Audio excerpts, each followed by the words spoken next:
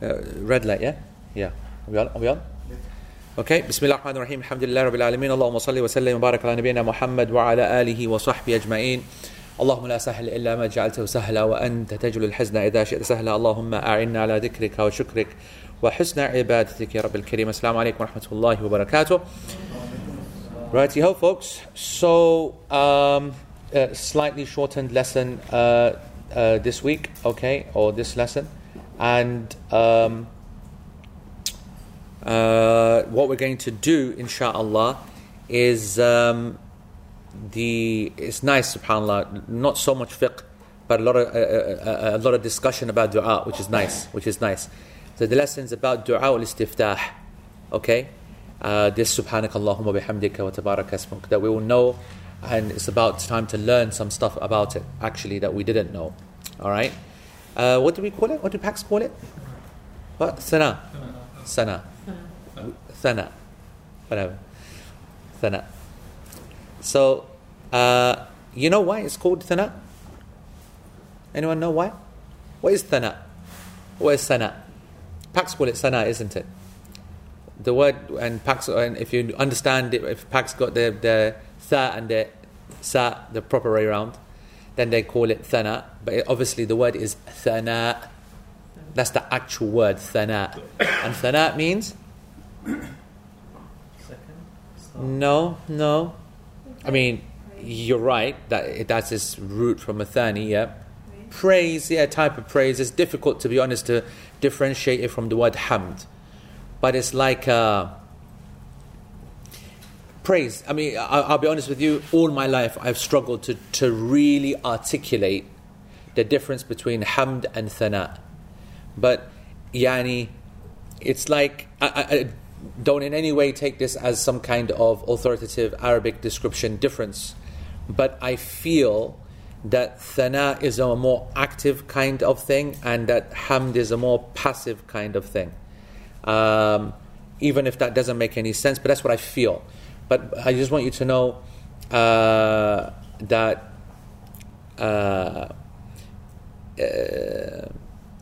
for example, in the dua of the statement of the Prophet ﷺ, the Prophet ﷺ said, "Anta kama athnayta ala nafsik." Right? "Anta kama athnayta ala nafsik." Yani is this supreme expression where the person basically admits, you know what, I'm trying to thank you and I'm trying to praise you and I'm trying to exalt you. To be honest, "Anta kama athnayta ala nafsik." You know, you're really as praised as you have praised yourself. Or you can only be appraised like you have appraised yourself. Maybe appraise might work. Maybe that might work. Okay? Like you're the one who knows how to describe yourself, subhana, with the perfect words. We always come up short. We don't want to use the word thanks. Okay? And I might have spoken to you about this before in other lessons. But I want you to understand that the word shukr, okay? Maybe you haven't actually in logical progression, but I want you to know that one of the great blessings of Surah Al-Fatiha, right, is that when you start off with the beginning line, Alhamdulillahi Rabbil Alameen, its opening line, all of its power is in its opening. That all the praise is due to the Lord of the worlds. All of the praise, not all of the thanks. Because immediately the big difference between thanks and praise is that thanks is responsive, and praise is non-conditional. So when someone gives you something, you say thank you. And if someone doesn't give you nothing, then no thank you. You know what I'm saying? Or, you know, no, nothing for you. You didn't give me anything. What did you do for me? You did nothing for me. So there's nothing, right? So thanks is something that, you know, you've got to think about it. You've got to appreciate it. And because some people won't, you know when some people, he didn't even say thank you. Like he's not even, either that person was ungrateful or he didn't even perceive that he owed something back, at least to say thank you. So the word thanks has almost like a kind of contingency aspect to it, and it also has like a time limit aspect to it, like a person either does it within a set time or doesn't, and normally in response to an event or an incident or some kind of khair. And so therefore that would add that, like for example, yani if I was to, let's use like a good one. I'm teaching this is obviously it's knowledge, it's highly valuable, but maybe you don't value it. But if I give you a sweet and you say thanks, I would be in my right to say, and no thanks for the fact that for the last half hour I've been teaching you about this, that, whatever, as an example. And so therefore I've been undervalued, truthfully, and you've actually only given me very little respect and deserving. That's the point of contingency. It's contingent not just upon me doing something, but it's also contingent upon you actually appreciating it. You get what I'm saying? You get my point? That's why the word thanks is a very weak word, actually, a weak concept. And again, I'm kind of, from my own pocket, that's also why even within thanks, there are kind of levels as well. So the one who shows shukr, is not as powerful as the shakir, the one who's in a constant kind of state or more kind of, thanking, etc., etc., etc. Which therefore, if you understand what I'm saying, then you realize that the word hamd, put the portal on as well so that we can... one thing I noticed is that I'm not connecting with the questions and comments of the class as well. That's important. Abdul Mateen, not enough, bro, not enough. That's the answer to your question. Hamd, now you start to realize that we praise Allah subhanahu wa ta'ala regardless whether we see it, realize it, think about it, don't think about it. You know what I'm trying to say? It's like a constant reality. It's just like it's safety for us that we don't have to be in a perceptive mood. You don't have to be thinking straight. We just know that we are in constant gratitude to Allah subhanahu wa ta'ala. Do you know what I mean? That we completely owe Him all the time, whether we're having a good day or a bad day, whether we're aware of it or not. Allah subhanahu wa ta'ala is always deserving of thanks, and that's called praise. And I like that, and the permanency of that. So that's easy to see the difference between that. It's not easy then to differentiate between hamd and thana. And it was almost like, the hamd is there, and then, the thana is like a further descriptive praise. I don't know Arabic well enough, or English actually. I don't know English well enough to be able to work out the difference. Okay? So this dua,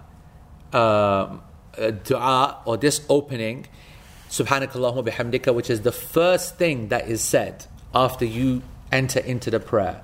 So Allahu Akbar. Okay, we covered so far that we raise the hands, and the hands go towards ears and shoulders and so on and so forth. We recognize, we say Allahu Akbar. Okay, and once you say Allahu Akbar and you're in, we've now said that your hand goes on your left, right? So right on the left, and we said that there's some variability about where it goes. And we said the class position is the chest, right on left. That's wada, that's qabd. And now what's the first thing that you say? A lot of people, they think it's A'udhu billahi minash shaitanir rajim, Bismillahir Rahmanir Rahim, Subhanakallahumma, or A'udhu billahi minash shaitanir rajim, Bismillahir Rahmanir Rahim, Alhamdulillah bil Alameen, or Bismillahir Rahmanir Rahim, Alhamdulillah Alameen, or Alhamdulillah bil Alameen. Those are probably the majority of the opinions that people have in their minds. Okay, and they do get things mixed up. So the first thing you've learned is that the very first thing you say without any isti'adha, that's A'udhu billahi minash shaitanir rajim, without any basmala, that's Bismillahir Rahmanir Rahim. So you don't say that, you go bam straight into your du'a'ul istiftah. And that's what it's technically called, the supplication of the opening supplication. It's the mood setter, right? It's the scene kind of setting moment. You establish what you've just entered, what you're here for, who you're standing in front of, and then bam, we're going to start with the Fatiha, which is the greatest thing that's ever been revealed from the Quran. So it's the scene setter. That's why it's called Du'a al-Istiftah. The Du'a of al-Istiftah, seeking to open something. And the Fatiha is the opener. So it has to come before it. So it's like almost the opening, it's the key to opening the Fatiha itself, which opens up the whole Salah. You get what I'm trying to say? So it's like, it's got levels to it actually, this Istiftah concept. Because it means to seek to open. And the Fatiha is the opener. That's what the word means. From Fatah. Al-Fatiha. The opening. So you're the opener of the opening. It's like, as I said, it's like a key which unlocks the magic of the Fatiha and the Salah. And it's the key that opens the power of the prayer. So that is why you need to invest in your Du'a al-Istiftah. And that's why Pax called it Thana. Because they recognize that the best way to open the prayer and to get what I'm going to want from this is to praise Allah as much as possible. So they just called it praise. Now that opens up another interesting concept. And Shaykh Uthaymeen doesn't speak about this, which is why I haven't even started with the notes there, but just conceptually speaking. Okay, and this is actually for those who we've already done a dua suli for istiftah would be istiftah. So is, and then tif, istiftah, taah, if you are going to do it in that kind of English way, okay? But you will see in our notes, if you click on the notes, we've been improving everything week by week. Our tech team, by the way, is working out that he's out of his skin, right? And by next week, we'll have even full functionality. We'll have all the old notes back that people made in the first few lessons. We'll have the ability to be able to edit the notes, edit the comments, export the notes and save them separately. Everything, inshallah, by next week or the week after is going to be done. So, if you look at the notes, I have put the right spelling for istiftah as well, the class notes. What's it called, Chaz? Study notes. And then Zad al-Mustaqni', what was it called? Study material. You click on study material above the video, and then Zad al-Mustaqni'. Okay, Zad al-Mustaqni'. If it doesn't load the first time, yep. The top right hand side is a little reload. Yeah, when you press, all of you guys, when you press the notes thing, if it doesn't open up, then you press reload. It just sometimes. Yeah, correct. Yeah, Mace is just taking it straight from the notes right there. That is how we write the du'a al-istiftah. Study material here. Yep. Okay, and this is Zad al-Mustaqni'. Yeah. Sometimes if it doesn't load like here, you just press this reload button, and then it reloads again. Yeah. Yeah. Yeah. So Zad al-Mustaqni', we are at the third line. If you look at it, وَيَنْظُرْ مَسْجِدَهُ. So he looks at his place of prostration. ثُمَّ يَقُولُ, and then he says, سُبْحَانَكَ اللَّهُمَّ وَبِحَمْدِكَ وَتَبَارَكَ اسْمُكَ وَتَعَالَى جَدُّكَ وَلَا إِلَهَ غَيْرُكَ. Bring it down the translation so we can read it. He then says Allah Akbar, he then grasps his wrists, his left wrist under his navel, and looks at his place of prostration, and then says, and what I've done there is to transliterate it. Okay, you should be used to this idea by now. Transliteration means to write the Arabic in English. So subhanak, so the dot, the H with the dot is a ha, and the A with the line across it is the double A. So subhanaka Allahumma wa bihamdika wa tabarakasmuka. The double S is the shadda. Kasmuka wa ta'a. And if you look at that inverted apostrophe, that's the ain. Wa ta'ala jadduka. Double D for the shadda. Jadduka wa la ilaha ghayruka. Okay, that's the Arabic translate. That's the Arabic, but written in English, in academic style, right? Translation. This is a working translation. Maybe today, with you guys contributing, then it will be made better. Okay, and I've started off with: you are transcendent above all, O Allah, and praise is due to you. Blessed is your name, exalted is your majesty, and there is nothing worthy of worship except you. Okay, that's the opening. And if you look at it, all right, just straight away, just look at that translation. You are transcendent above all, Ya Allah. You're most high. Okay, right? وَتَبَارَكَ اسْمُكَ. And blessed is thy name, as we know from the Christian tradition. Exalted is thy majesty. Again, also from the Christian tradition. Yeah? And there is nothing worthy of worship except you. Can you see a dua in there? No. And that's why the Paks called it thana. You get what I'm saying? Now here's the thing. This version is without doubt the most famous of all the dua al-istiftahat, okay? If that's a plural that I even said right, okay? Without a doubt the most famous, but without doubt one of the most weakest. No doubt that this has problems in its chain, which when you gather all of the riwayat together, it fixes itself and it's good to go with. It's good to use. But as a straight off statement, there are issues.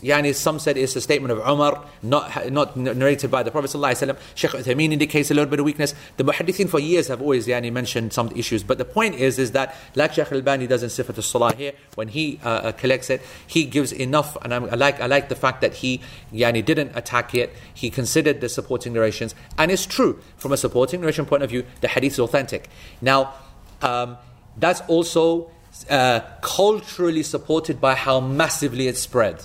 It's like the quintessential opening dua, right? Amongst the Paks, the Indians, the South Asians, which are the largest diaspora of Muslims, frankly. Okay? Amongst the Arabs, we did this last week, did we? Or a couple of weeks ago when we did the poll? People of what is it that you learned when you were young? Yeah, but the thing is, we've got too many packs here, obviously. But Sarah's here, so at least here in token Arab. Yeah? Token Arab, always like a token Arab. Did you learn this when you were young? This version, yeah. This version, yeah? That was the household taught version. Interesting. Because with the Arabs, right, it's almost like a 50-50 split between this one and the most authentic version. Allahumma ba'id bayni wa bayna khatayaya, which is Bukhari and Muslim, which is like gold version, right? But the Paks had one look at that and they said, you're having a laugh, man. It's like long. You know what I'm saying? It's like proper long, right? So they probably said, yeah, we'll take the one-liner. Subhanakallah wa bihamdika wa tabarak ismuka wa ta'ala jadduk. That's what Abu Dharr said anyway, when he was learning it. Isn't it, bro? So what's interesting is that when you look at the other more authentic versions, you definitely get the proper dua feel, right? So that's what I want to speak about today. I want to speak about the concept of dua, thana, at the beginning, what the scholars said, what kind of prayers, is it obligatory, nafil? I want to go into a bit of that, even though Shaykh Uthaymeen didn't. Okay? He didn't. Maybe that's because he does so later, I don't know. But I do want to share a few thoughts on it. But I just find it fascinating that its common name of thana is really linked to the nature of Subhanakallahumma in the first place. It's just praise. It's just all of the, the putting forward of the praises to Allah subhanahu wa ta'ala before you ask. And I've said this before and I'll say it again, it's the most important lesson that you will learn in dua, okay? That when you are going to anyone to ask for anything, you always start with a smile, nice clothes, good demeanor, praiseworthy words, good morning, good to see you. And no one goes in and says, I want this now. No one, in any form of life, in any kind of contract, in any kind of transaction. So let alone when you're asking for Allah subhanahu wa ta'ala for everything in the dunya and akhirah, so you need to put something forward, okay? And normally in life, it's everything that we do in the corporate world. And it's everything out of respect, cultural respect with our parents and family. And then when it's the sunnah, when it's the deen, for example, in the Quran, Allah tells us to give what? Before you ask the Prophet ﷺ for something? What do you? Sadaqah. Okay? Give sadaqah before you ask the Prophet ﷺ questions and be in his company and so on and so forth. This ayah is obligatory or what? Shazad Salim? Is this ayah obligatory? Is the giving sadaqah obligatory before you speak to the Prophet ﷺ? No. It's abrogated. This is one of the famous abrogated ayats. Okay? Some even said it's not even abrogated actually. Okay, some even said it's not abrogated. But the point is that you always, before you do something of khair, you fast, you pray, you give sadaqah, and like the Prophet ﷺ, he said that when I like to fast on Mondays and Thursdays, especially Thursdays, because that's the days that the actions are presented to Allah subhanahu wa ta'ala. And I like to do that wa ana sa'im, because I want it to be presented in the best kind of state. So I want you to understand praise before. It might seem strange that you lift up your hands in dua and this is your moment now to ask, and actually you spend half of it just thanking and praising Allah and not actually asking for anything. But if you stop and think about it for literally 5 seconds, it makes all the sense in the world. Of course you would, right? And as I said before, this is the number one lesson you learn from Surah Al-Fatiha, right? If you look at the structure of Fatiha, right? So, Alhamdulillahi Rabbil Alameen, or praise be to Allah, Lord of the worlds, Ar-Rahman Ar-Rahim, Malik Yawmiddin. It's all this description, right? You've just wasted half of Fatiha and you've just been describing Allah, where's what I want, right? But the difference, of course, is that Allah is the one who taught us the Fatiha. We didn't make it up. Allah gave it to us, and He gave it to us as a very special gift, as the hadith of Prophet ﷺ said in Tirmidhi, that never has any of the creation ever been given a gift more special than Al-Fatiha. Better than anything that the Jews were given and the Christians were given and whatever. It is the Fatiha. It's a treasure of the Quran. And there's so many ayat about Fatiha, which we will cover when we come to Al-Fatiha. But the point is that Allah is the one who taught us it, and Allah made half of it just praising Him, teaching us the adab of praising Him, teaching us the adab, when I use the word adab, I mean the manner, the methodology, the right way of making dua, that you respect the person before you actually ask, okay? And all the way in the middle. إِيَّاكَ نَعْبُدُ وَإِيَّاكَ نَسْتَعِينَ.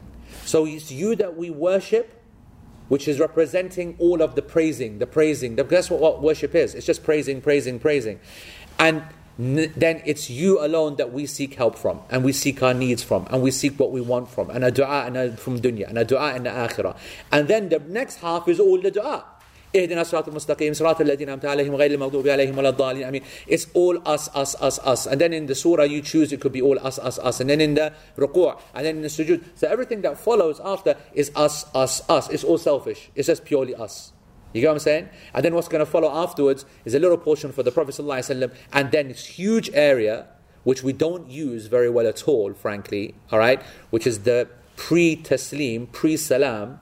So after the tashahhud, after Durood Sharif, Salawat Ibrahimiyya, Innaka Hamidun Majid, okay, from here until Assalamu alaikum wa rahmatullah, this could be 5 minutes of dua. It's an open part that you're meant to increase your dua. Obviously, Pakistan only know رَبَّنَا آتِنَا فِي الدُّنْيَا حَسَنَةً وَفِي الْآخِرَةِ, and then it's it. Or if you've gone to the next level, then رَبِّ جَعَلْ مُقِيمَ الصَّلَاةِ, and then it's Assalamu alaikum wa rahmatullah, that's it. And then when you start practicing, you add Allahumma inni ظلمت نفسي ظلما كثيرا, and then you think, you know, I'm done, and that's it. So I want you to know that actually, if you look in the books of hadith, here's something really interesting. If you look in the books of hadith, you know the word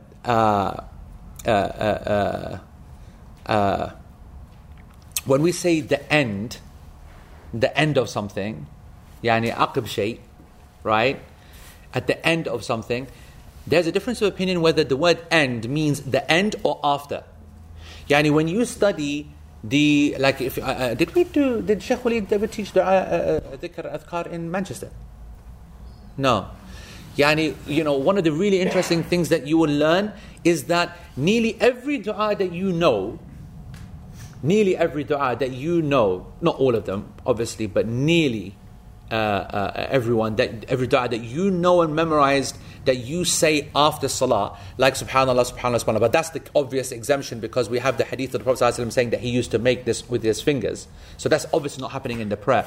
But like others, like Allahumma a'inni ala dhikrika wa shukrika wa husni ibadatik, like Allahumma anta as-salam wa minka as-salam, like, and there's another maybe 20-30 hadith that have du'as. The scholars differed whether this is actually being said before salam or after salam. Now imagine that a lot of people sit there for 5-10 minutes after salah, relax, making lots of dua, right? Or adhkar. What if you're now learning or realizing that actually all of that is inside the prayer? Now you're getting an understanding of actually how much dua is actually said, or how long that theoretically could be. So anyway, the point I'm trying to make is that this, as Nadeem says, okay, it's like a eulogy. I like that. The eulogy starts at the beginning, right? To establish the scene, that you make yourself feel worthy that I'm asking what I'm about to ask for, and then you go. And that's what the middle of the Fatiha says. And actually, in the hadith of Sahih Muslim, the famous hadith of Abu Hurairah, the hadith Qudsi, where Allah subhanahu wa ta'ala says, when my slave says, Alhamdulillahi Rabbil Alameen, then I turn to the angels. The Prophet ﷺ, it's not hadith, it's hadith Qudsi in that Allah is being quoted, but it's the Prophet ﷺ speaking. He says, when the servant then says, Alhamdulillah Rabbil Alameen, Allah turns to the angels and he says, did you see my slave? Hamidani abdi. My slave just praised me. Right? So he's so proud, subhanah, to his angels who are praising him all the time. So you think, why is he proud? Because they are forced to, and we do it out of choice. So the angels, la yaftarun, yani they don't get tired. They are in a permanent state of worship, praise, tawaf. They come to Bayt al-Ma'mur, 7,000 in, 70,000 out, never come back again, 7,000 more come in, and they're all just making tasbih and tawaf, and salah and everything, yani all the time. But that's what they were created for that. They don't sin, they can't make a mistake, they don't get tired. It's just a continuous flow of purity. Human beings, there's that, and I think we all recognize it very well, that there's a difference between the dua of the guy who does it every day and he's just into that dua, and a guy who's sinned and is broken, and his dua is at a different level, different value. A person who makes a decision to come back, that's why we said tawbah, which necessitates sin before it, obviously, because you're coming back from sin. That's what tawbah means, repentance, okay? Penitence means that you are regretting something you did and you're coming back from it, recovering from it. Tawbah is super powerful. That's what people don't understand, actually. Sheikh Uthaymeen is going to speak afterwards about what perfection is, and what you're going to learn is just how perfect Allah subhanahu wa ta'ala's actions are, justice-wise and favor. But you know what people don't realize is that You know, when it comes to people making mistakes and sins and crimes especially, right? And we think that the crime is so serious, because it is. And we have a bloodlust, or we want some kind of popular justice or populist justice. And that desire for that at the individual level is an admission of a lack of understanding of the power of tawbah. Yani, what I'm trying to say is that our desire for us to make tawbah and our desire for other people to make tawbah should be the number one objective in our lives, because it can completely transform someone. It has an incredible purifying, cleansing effect, which is far more powerful in magnitude than any sin. Which is why Allah forgives every sin with tawbah, and why the major sins require tawbah. So if people understand that Allah subhanahu wa ta'ala is so proud of human beings' worship that He boasts every time they praise Him and they worship Him to the angels, it's because we're sinners. That's the reason. Which is why, if you understand that, then you recognize how important tawbah is. If you recognize that, then you understand just how important it is for us to be encouraging people always to remember this lesson that we're talking about. The content of what we're talking about now is actually really important from a formative point of view. So Allah then continues. The Prophet ﷺ says that when the slave then says, Ar-Rahman Ar-Rahim, Allah subhanahu wa ta'ala, Allah is the most merciful, the especially merciful, then Allah turns to the angels, and did you see that? My slaves, athna alayya abdi. He eulogized me, he praised me. Maliki yawmiddin. He's the Lord of the Day of Judgment. That's it. He's the King of that day. And then Allah says, did you see that to the angels? Again, so proud. And He says, majjadani abdi. My slave has just exalted me. It's all about us praising, Allah recognizing it as praise, Allah being super happy and proud of that praise, and then telling the angels. And then we say, إِيَّاكَ نَعْبُدُ وَإِيَّاكَ نَسْتَعِينُ. And then the conversation changes, because then Allah subhanahu wa ta'ala says to the angels, did you see that? This is هَذَا بَيْنِي وَبَيْنَ عَبْدِي وَلِعَبْدِي مَا سَأَلْ. This is between me and my slave, and now, this is the key. My servant will get whatever they ask for. وَلِعَبْدِي مَا سَأَلْ. For my slave, whatever they ask for is theirs now. Go. Then we ask for the most comprehensive, complete dua that deals with dunya and akhirah. اهدنا الصراط المستقيم. That's it. That, if it's accepted, it's game over. Because if you're on the guided path, that means that you'll get the best in this dunya whether you like it or not, and you're going to get the best in the akhirah whether you like it or not. And it's almost like, if you don't understand what that path is, then it's that صراط الذين أنعمت عليهم. It's that path, which is more for us, not for Allah. It's the path of those people that you're happy with. And we know later on then, Allah tells us who they are. They are the Anbiya, they are the Siddiqeen, they are the Shuhada, the martyrs, the truthful, the prophets. It's the best company. So, if you study Fatiha, you've understood that we need to praise before we ask. And if you understood Fatiha, then you understand that in your daily kind of lives, in your acts of worship, when you're making dua yourself personally, when you're doing your, when you want something, and you really want it, you recognize then, why is it that culturally, all of us, we understand that if you really, really want something, you need something, or you're in a desperate moment, you've got to wake up for tahajjud. You're going to have to ask it. Why do we know? Because we recognize that that's probably the best form of thanking Allah, because it's most difficult, right? And you're waking up and you pray your 2, 4, 8, whatever you're going to pray, and then you ask Allah subhanahu wa ta'ala for that forgiveness. You know that He comes, Allah subhanahu wa ta'ala has told us that He is coming down at that time. Here's the interesting thing. I was thinking about this the other day, the hadith of Nuzul. Actually, it's going to be mentioned, the hadith of the descent of Allah subhanahu wa ta'ala to the lowest heaven. So Allah descends, we all know this, yeah? Most authentic hadith there is, Allah subhanahu wa ta'ala descends to as-sama' ad-dunya, which is the lowest of the heavens. It's the heaven of the sky, effectively, okay? Our zone, whatever that is, wherever it is, but it's our local kind of heaven or sky. And He descends in a manner which we don't understand, in a manner which befits His Majesty, and He repeats the same statement every single night. Every single night. Where are the people seeking forgiveness so I may forgive them? Where are the people who want mercy so I may have mercy upon them? Where are the people who are asking for things so I may give them? Right? You know what I realized? No one associates tahajjud time with not praying. However, the hadith does not mention praying. Did you think about that? You get what I'm saying? The hadith does not say that He descends and looks at His servants who are praying. You know what I'm saying? It just says Allah descends and calls out, where are the people? Where are the people? Where are the people? Which means that if a person is awake at that time and asks, then they should be given. And there is no evidence to suggest that a person would not be forgiven. Do you understand that fact? Now look at our practice. Our cultural and religious practice is that it would be impossible for us to wake up at that time and think that you don't pray. Do you know what I mean? That you wouldn't even pray 2 rak'ah. You would, is ingrained in our minds. And that's because culturally, the religious principle has made its way into the culture. And we know that if you're going to ask Allah for something, put something forward first. You get what I'm saying? And I was, like someone asked me last week, I think, or maybe it was in Denmark where it was, where I told them about, what the sunnah is after salah in terms of dua and dhikr, what's bid'ah, what's not bid'ah, whatever. And we're talking about dua. And some people were saying that one person came up to me and said, but I have to make dua in salah. She didn't understand what I said. I said that to have the gathering, ijtima'i dua, a congregational dua, every salah without fail, to the extent that you start to believe that the prayer is incomplete until everyone lifts their hands. Okay, this is bid'ah. There's no doubt about it. In fact, there's a consensus of all scholars on that.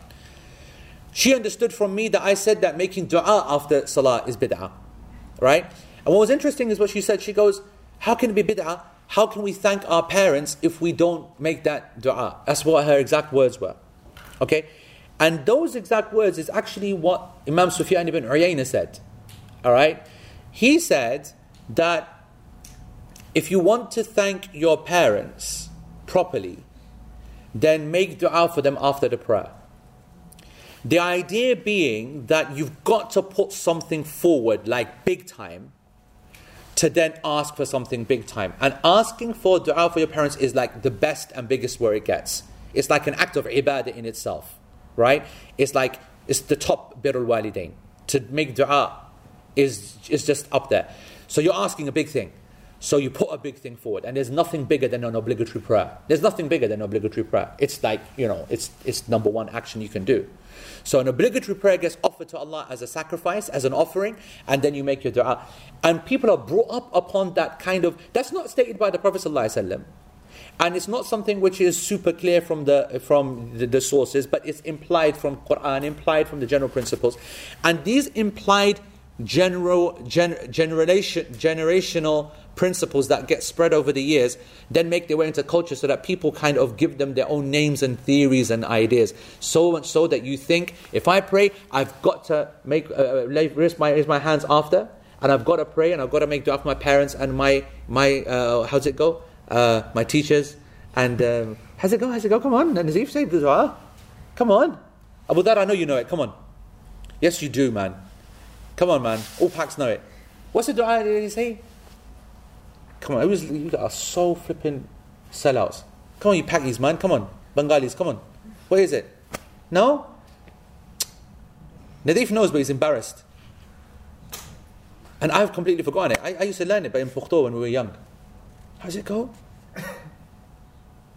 I'm not going to continue until someone says it, by the way. Yes, you have. The dua where you ask for forgiveness for yourself and for your parents, for your teachers, 124,000 prophets, etc., etc., etc. Yes or no? Why are you saying that? I've got online. Listen, you're not trying to blag it. These lot are going to come forward now. Okay? they're gonna say, yes, it's true. Come on, guys, online. Tell me that. Okay?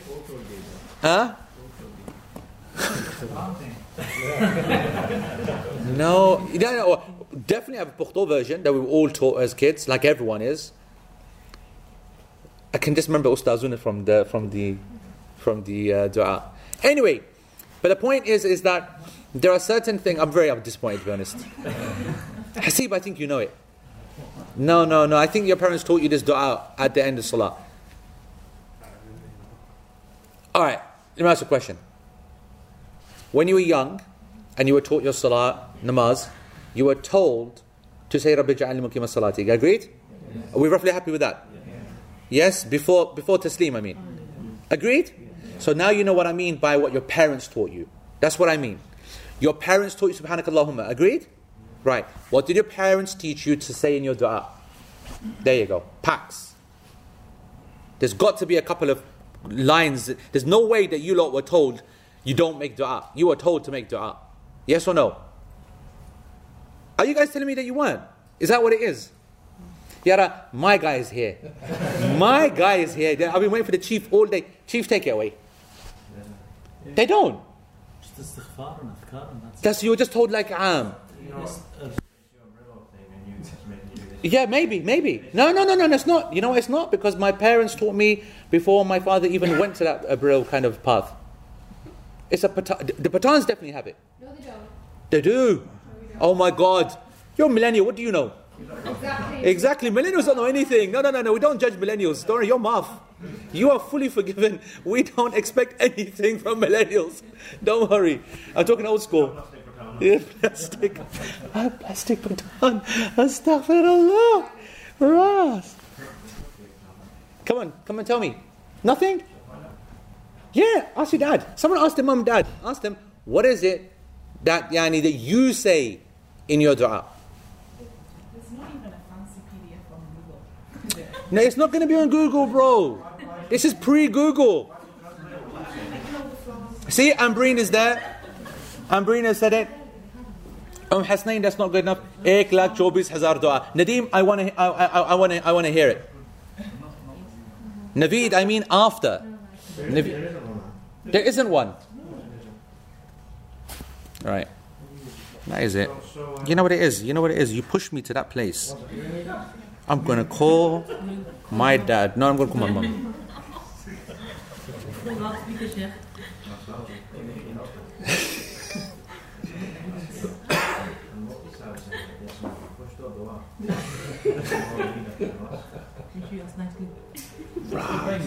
Honestly, still praying, yeah. 100%. Unbelievable. Tell him what's the dua. Go on. Behave yourself. It does start with Tell him it's dua that asks for forgiveness for the teachers, for the prophets. If he doesn't know it, then what's the dua that you say? When you ask forgiveness for yourself and for your parents and the prophets, all 124,000 and whatever. You plastic Pathan, useless pack. You get out of it, man. Bloody rejected. That's man. Unbelievable. Oh man, whenever you want someone not around, that's now really. You know what's amazing? We got these people here, like Hasnain, who are just translating the dua into Arabic. Yeah, they do. Yeah. You see, Allahumma ghfir li wa li walidayya wal ustadi wal jami'il mu'minin. I don't want the Arabic. I just want to prove to you that you were taught a dua. I'm asking you a separate question. Are you all now in front of me saying to me that you lot were not taught by your parents how to make dua? Impossible. They taught you to say subhanakallahumma, they taught you how to say this, that, and Rabbi ja'alni, and didn't tell you what to make saying dua. Really? Is that what you were told? No, but alone.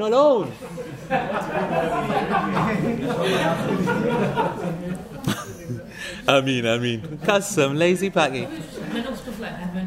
That's it. Wow. All right. Then I'll take it. If everyone is agreeing, then I can't disagree. I can tell you now that our people, we were taught, my brother, my sister, all our people. I don't care. Yeah, okay. Rehan, this is pre-Brillo days. Yeah, that's a proper key Brillo right there, look. So, listen, we only got 5 minutes left, okay? Yeah, only 5 minutes left. So, let's, anyway. The chief's like, what?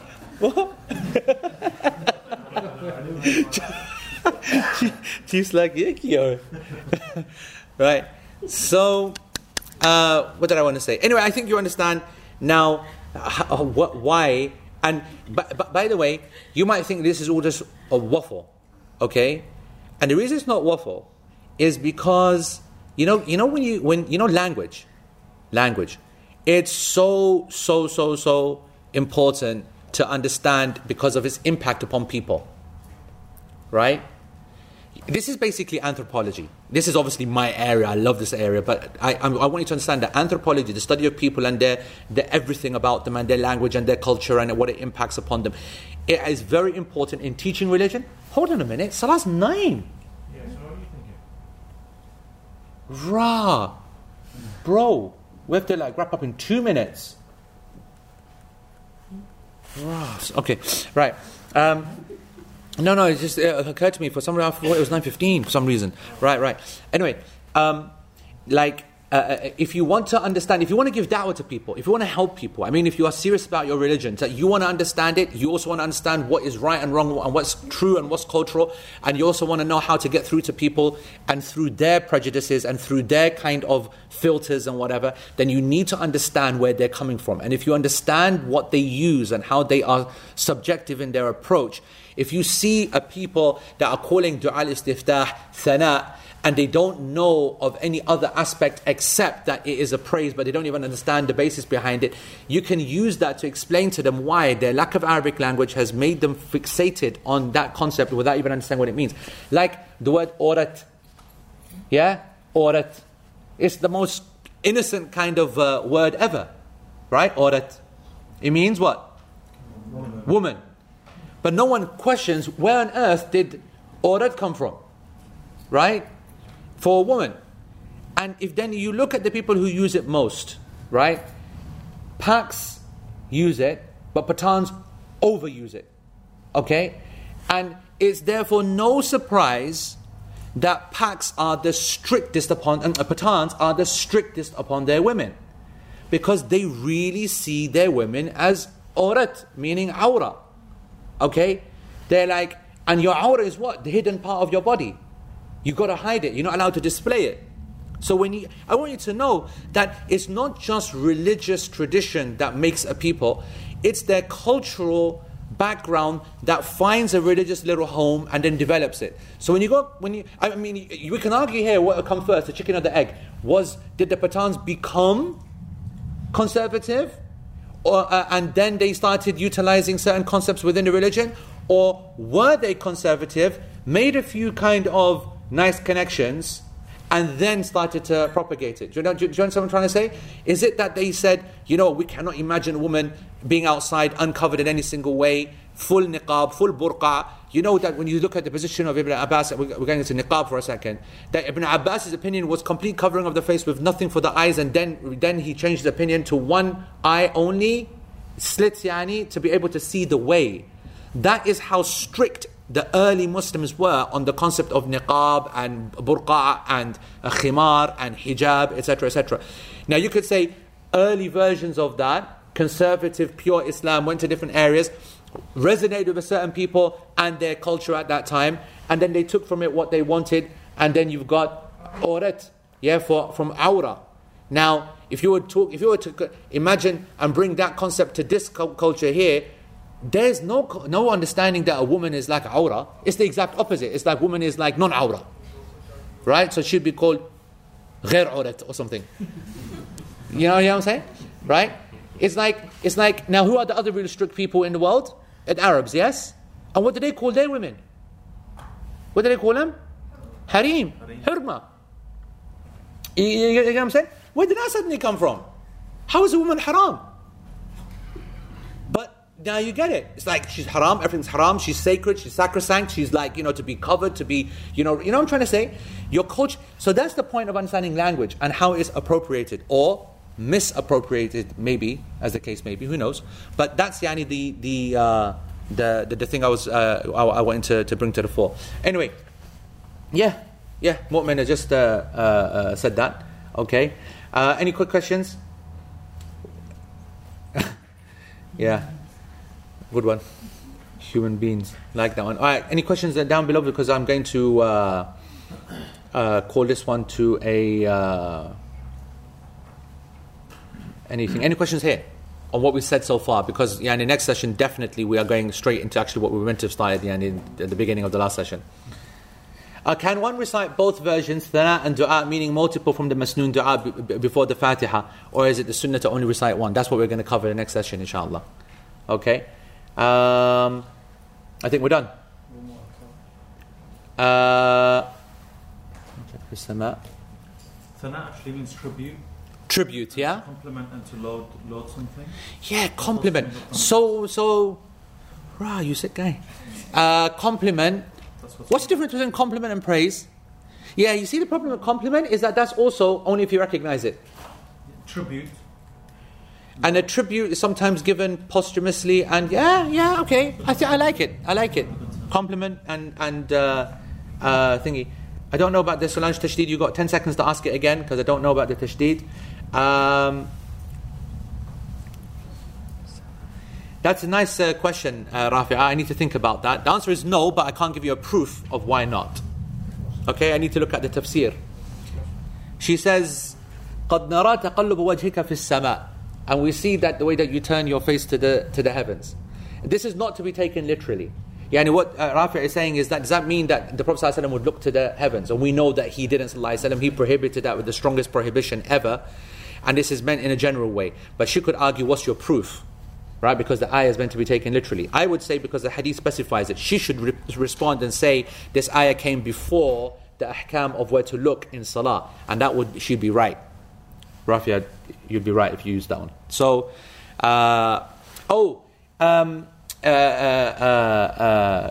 question of Tabarak Asmuka, it's not a shadda, it's because of the scene. Okay, you're absolutely right. Solange, the double S there is not because of the scene, not because there's a shadda, but because when we say it and you write it in English, if you write tabara kasmuka, when you say kasmuka, if you don't spell it double S, you will lose the spelling and it becomes tabara kasmuka. That's why. And I call that like a shadda, because a shadda is effectively pronouncing a word clearer because it occurs twice or something like that. Okay? But we're coming to that, Rayhan, inshaAllah. Abida, you might need to reload.